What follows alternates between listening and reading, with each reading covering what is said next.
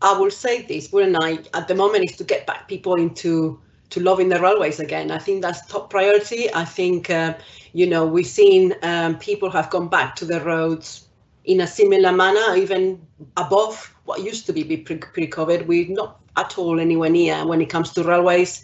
And that's all due to a number of reasons, and it's no point going and dwelling on it too much, but we certainly need to get people excited and confident to go back onto the railways. And to do that, I quite agree with Keith. Fair reform is going to be extremely important, and to do it in a manner that people can choose and travel as they please, as they test themselves what hybrid working, for instance, means for them.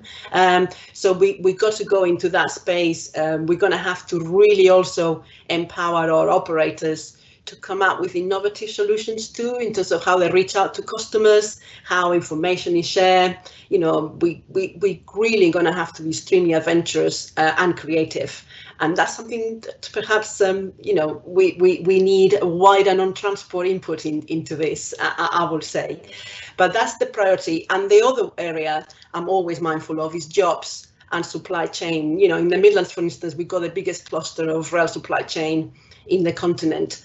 They look very much into what's being proposed here, and this has gone back to my pipeline rail enhancement element too. They do really need to know what's in the pipeline, what's being planned for enhancements, so they can invest in the skills, they can invest in the right sort of components, and start that journey of planning and preparing for delivery. So there's two accounts, but at the moment I say priority number one is get people excited and back on the railways again.